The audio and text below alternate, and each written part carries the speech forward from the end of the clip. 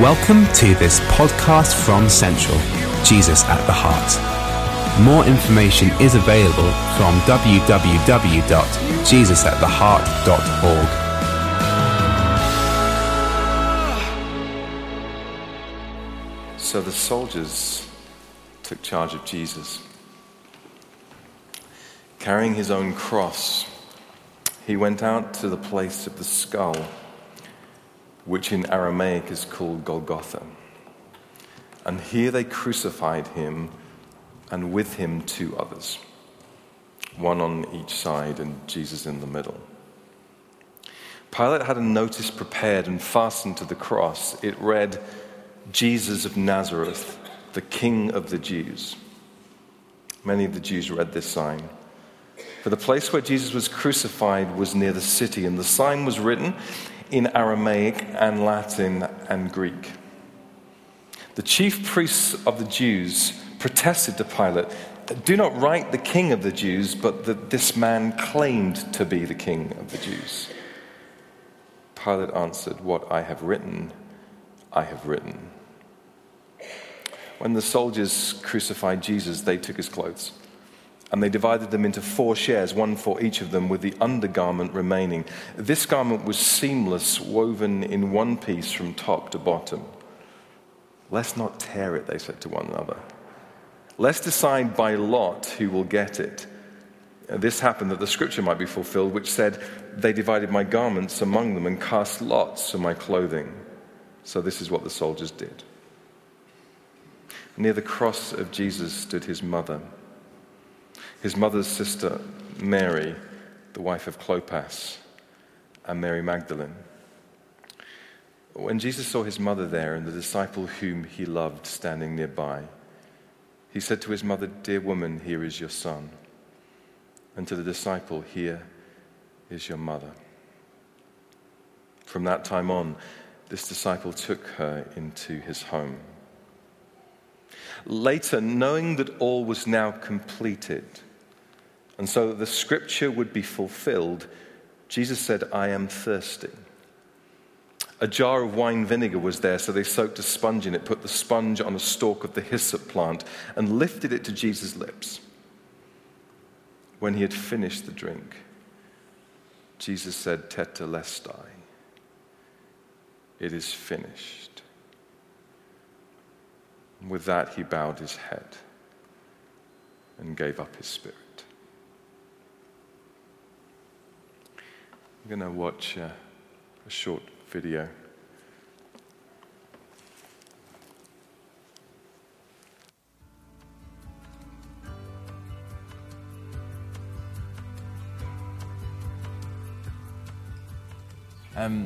I've been absolutely blessed in my life and have been got great parents, been brought up in a faith-filled family home, and I became a Christian when I was 8 and got married when I was 22 and have a lovely boy who's nearly 2 and have a house and a great job and all these things and I really know how much God loves me, and I've been really taught how to love him, and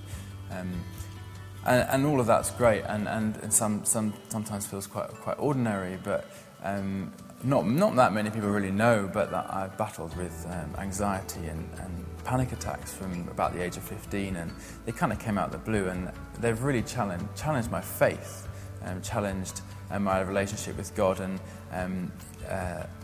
in a nutshell, it was really around just not wanting people to notice that I wasn't normal, or that I couldn't cope, or that I was weak. Just didn't want people to know that.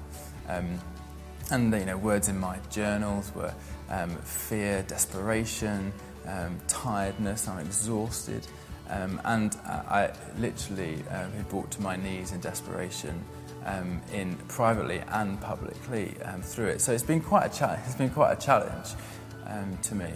But God, one particular picture that he showed me in my journey through this with him is of me on my knees in desperation, as I just said, and Jesus is in front of me on the cross,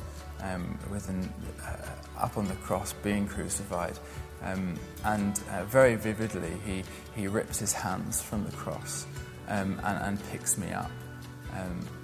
And even remembering it now is just it's very powerful. And at the time, it just made me. It was the kind of, oh, God's always with me. God, but actually, that was a real vivid picture of He's actually there right beside me, and He wants to pick me up from what I'm going through. And so from then on, I've had such a renewed hope, really, in knowing Jesus is with me through weakness, rather than I'm here wanting to pray for miraculous healing and waiting for Jesus to turn up.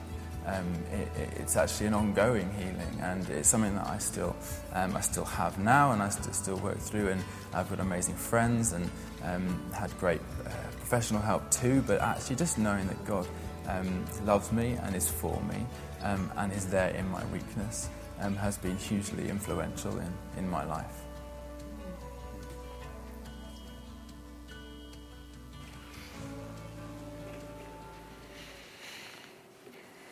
I don't know if you saw or read David Cameron's Easter message today. I'm trying not to say anything political here, but let me just read. It was a long message that he wrote for Easter, and he concludes. He says some things about his faith, but he concludes with these words. I hope everyone can share in the belief of trying to lift people up rather than count people out. These values and principles are not the exclusive preserve of one faith or religion. They're something I hope everyone in our country believes. And he's been talking a lot. There's some noble things in what he says. But he says this: that, after all, is the heart of the Christian message. It's the principle around which the Easter celebration is built. Easter is all about remembering the importance of change, responsibility, and doing the right thing for the good of our children. And today that message matters more than ever. And there's nothing wrong in what he says, but really?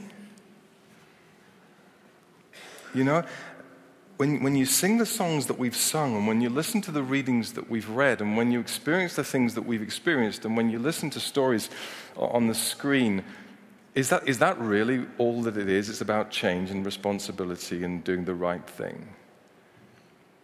Because if it is, we may as well go home. Jesus says one word that is perhaps the most important word ever spoken. The Savior of the world says one word in the Greek. He says the word tetelestai, which translated in our language means it is finished or it is accomplished. So the picture is this: Jesus is hanging on a cross and he receives a drink from a sponge from the hyssop plant, which is a really important plant in Israel's history, and it symbolized purification and salvation. And then as he receives the drink, he speaks and then he dies. And what he says is, it is finished, it's done, it's sorted. It's a verb. It's a verb in the perfect tense, and that's significant because it means that it's an action completed in the past, but it has results continuing into the present. So Jesus says, it's finished in the past, it's still finished in the present, and it will be finished in the future. It's done, it's being done, and it will be done. And it's a weird word.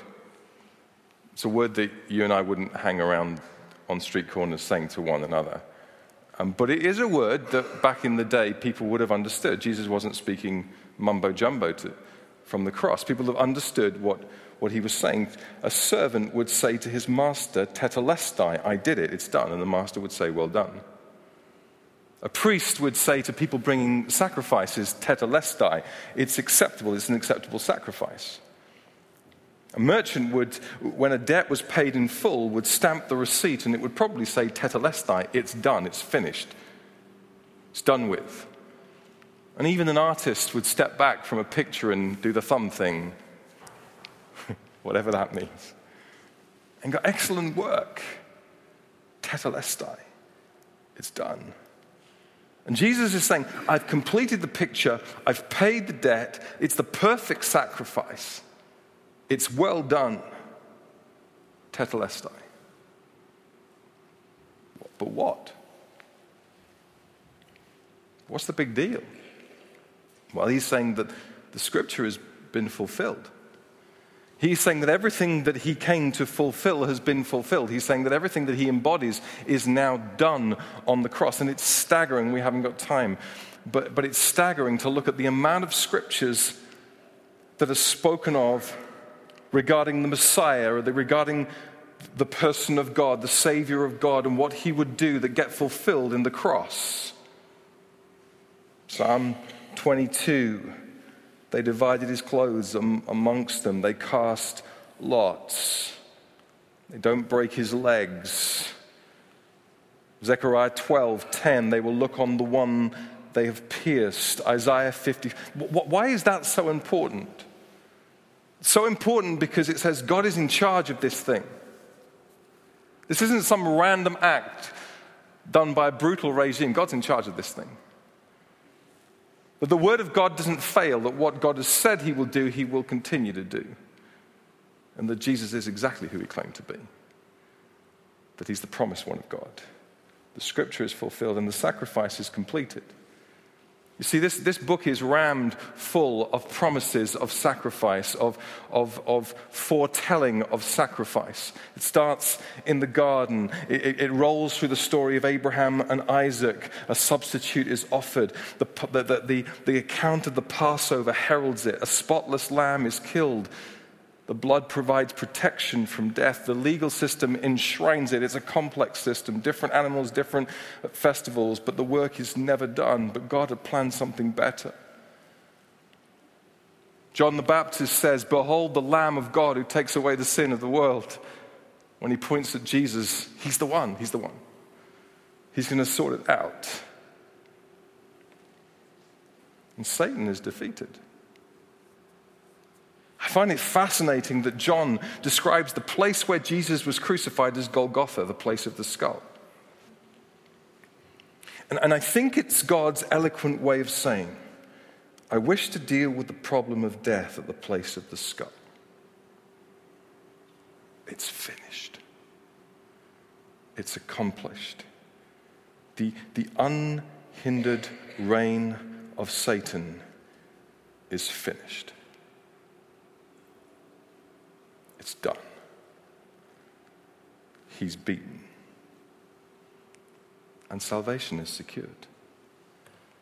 The other scripture writers tell us that in that moment, when Jesus cries, the curtain in the temple was torn in two from top to bottom. The curtain that divided the Holy of Holies from the ordinary people. The place where only one person in his most perfect state one day in the year could venture suddenly became accessible for everybody because it's finished. And it's done. The writer of the Hebrews says this. Let me read it to you in Hebrews chapter 10. He says, day after day, every priest stands and performs his religious duties again and again. He offers the same sacrifices which can never take away sins. But when the priest had offered for all time one sacrifice for sins, he sat down at the right hand of God. He sat down. He sat down. Because tetelestai, it is done. Everything that was necessary for my salvation, everything that was necessary for my healing, everything that was necessary for my life, for my restoration, done. In the cross and in the resurrection, done. That's why we call it Good Friday, or Good Friday, as it's now called. For God was pleased to have all his fullness dwell in him, and through him to reconcile to himself all things, whether things on earth or things in heaven, by making peace through his blood shed on a cross. He sat down. And we stand up. We stand up so that other people might experience that forgiveness and that restoration and that joy and that healing. We finish the task. How do you do that? Well, surely you do it in the same way that he did it. You die. Jesus said in John chapter 12, when he was teaching just before this huge climactic event, he says, I tell you the truth, unless a kernel of wheat falls to the ground and dies, it remains only a single seed. But if it dies, it produces several seeds. If you're going to fully live, you've got to die. And if other people are going to fully live, you've got to die. And if the life of God is fully to be born in you and live in you, there's parts of you that have to die, because that's the way of the cross. That's what Jesus says. What needs to die for you to live? I don't know. Anything that's incompatible with him? And anything that's incompatible with his person, his purposes, his character, his style, his compassion, his grace. Surely that needs to go. And what needs to die? What needs to die is your sense of rights and entitlement and I deserve and I should have, because surely he didn't stand on his rights. And surely your rights look nothing like grace. What needs to die? Your judgment and your jealousy and my opinion, and what needs to die for you to live? Any view of yourself that is less than his view of you. What needs to die? Any fear of life and love, and what needs to die? Anything of self. For resurrection to happen, there needs to be death. I wonder what would it take for me to be able to stand back at the end of my time and say with confidence, tetelestai. It's done. It's done. I did it. I accomplished what I was supposed to do. And here's the thing. I know in and of myself, I can't do that. I can't live that. I can't be it.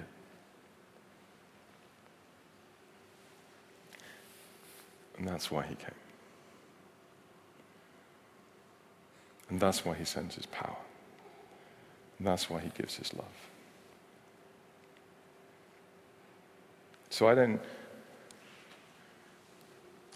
want to rubbish David Cameron or any other politician who wants to write about Easter and make a political statement, but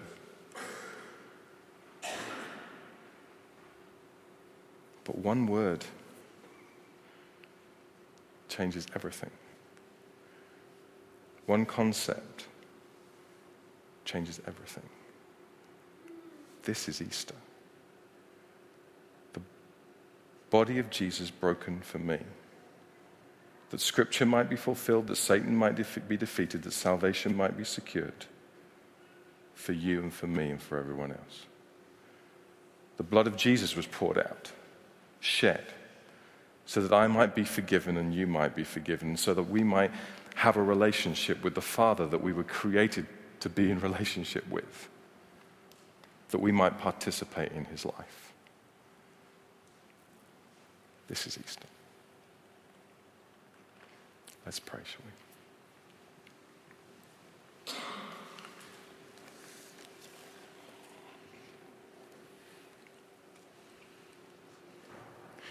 And as we come to the table, as we come as broken people,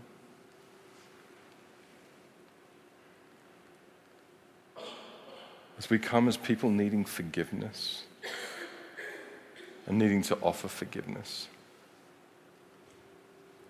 let's come as confident people that it's done. There's not something that needs done, it's done. And we just have to reach out our hand and take hold of what is already available. But as we come to the table, why don't we come asking the Lord, what needs to die that I might live? And what needs to die that other people might live? Because we're an Easter people. And the cross is our way. And the resurrection is our truth. And Jesus is our life. What needs to die?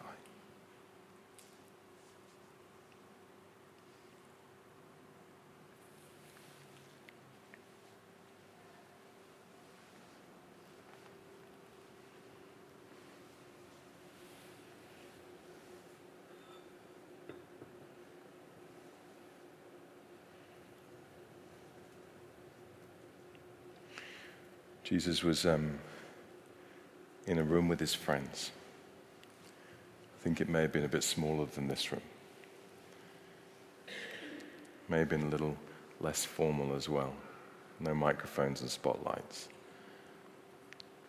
I imagine that his disciples, his friends, were kind of reclining on the floor because that's what they did, and the bread would have been flatter. But it's the same idea. And he just broke the bread, as he would normally have done, and passed it round his friends, and said to them, "This is my body for you." And he broke the bread. And I'm really not sure that they fully understood. In fact, reading the New Testament, I'm pretty sure they didn't fully understand. And they ate. And they participated. And they probably whispered to each other and said, "What's he talking about?" And then in the same way, after supper, he took the cup and he passed it around, and it certainly wouldn't have been as shiny as this. But he said to them, "This cup is the cup of the new covenant in my blood." And they knew about covenants because they were a covenant people, but the covenants that they had participated in were always covenants of transaction. You know, you did certain things, God did certain things, and you could never live up to certain things that you were supposed to live up to, and God would usually forgive you, but it was kind of touch and go at times, and that was the covenant thing. And Jesus says there's a new covenant, there's a covenant in my blood, it's a once and for all covenant, it's a tetelestai, it's done covenant. And of course, he hadn't said that yet, so they didn't get it yet. But it was for the forgiveness of sins. And then he instituted this supper, and he said, whenever you meet, whenever you think of me, whenever you celebrate and worship, do this, because this is the heart of the deal. My body was broken so that you might be whole. My blood was poured out so that you might be forgiven, because we're supposed to walk together in this world. And so we're going to eat and we're going to drink and we're going to die again. We're going to experience in Christ his life, his death, and his resurrection. And we're going to do it as family. Let me just pray for us, and then we're going to take bread and we're going to pass it round. We're not going to come up, we're just going to pass it round. And as you pass it to one another, why don't you, if you feel able to do that, why don't you just bless one another as you do so? Bless one another by saying, "This is the body of Jesus broken for you. This is the blood of Jesus poured out for you." If you want to pray for one another, do that as well. But let's just be family as we eat and as we drink. Father, we just thank you for this. We thank you for these elements that remind us. And we ask that as we eat, we would know that we participate in the death and resurrection of Jesus.